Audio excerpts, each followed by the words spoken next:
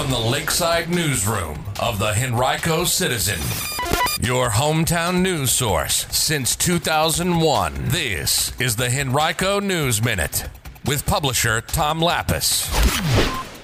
An update on the Fall Line Trail and its path through Henrico County, and how one summer school program aimed to make the start of the school year a little smoother for some children. We'll tell you about those stories and others in today's Henrico News Minute.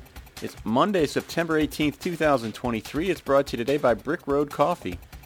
And now for the news. For 5 weeks this summer, students from elementary schools throughout the county filled the classrooms of Holiday Elementary School in Lakeside.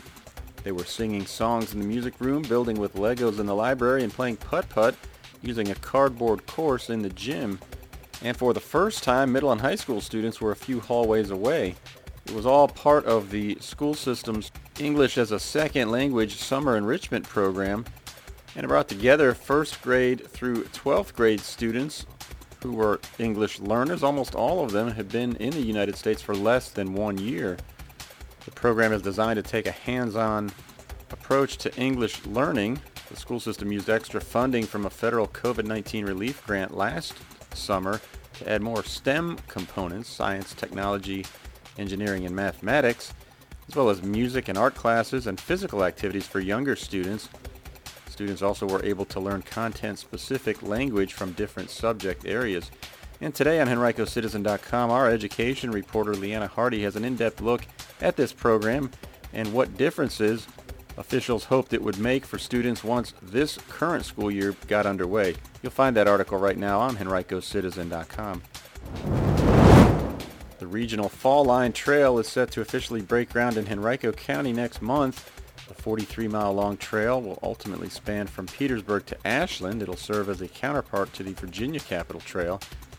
Regional planners see it as a spine trail that can connect towns, schools, businesses, public transit stations, and other trail networks throughout central Virginia. Henrico plans to start its portion of the project in October near Bryan Park in Lakeside. County leaders have designed the trail, set aside funding, and started acquiring land easements for their section. The county's portion is just more than 7 miles long. It'll be built in 8 phases.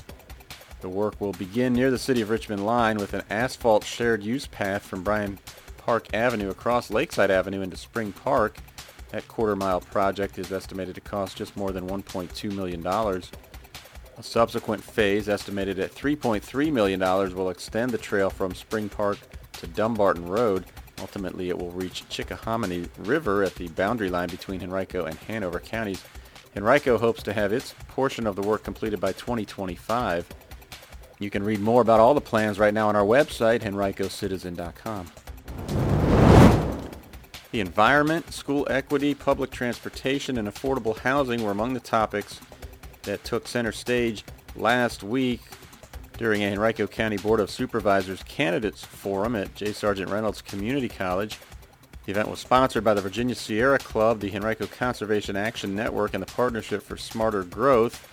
I was privileged to serve as moderator of the event, which drew 4 of the 10 candidates seeking spots on the board.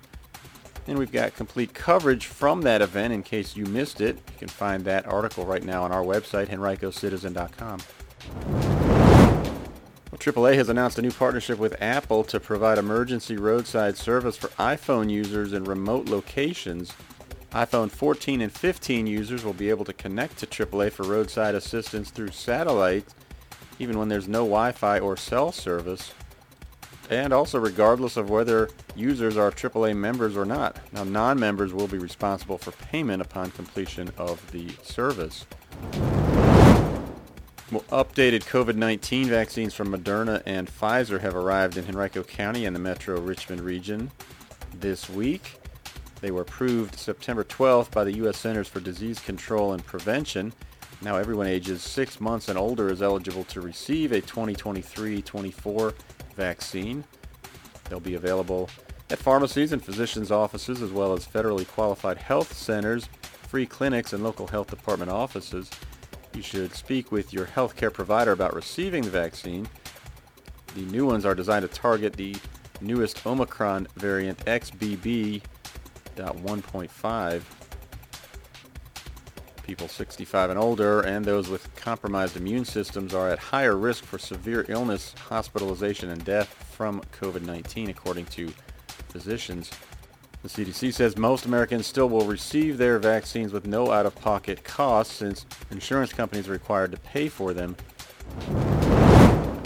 During its meeting last week, the Henrico Planning Commission endorsed a proposal that would rezone 14 acres at the intersection of East Parham Road and Park Central Drive.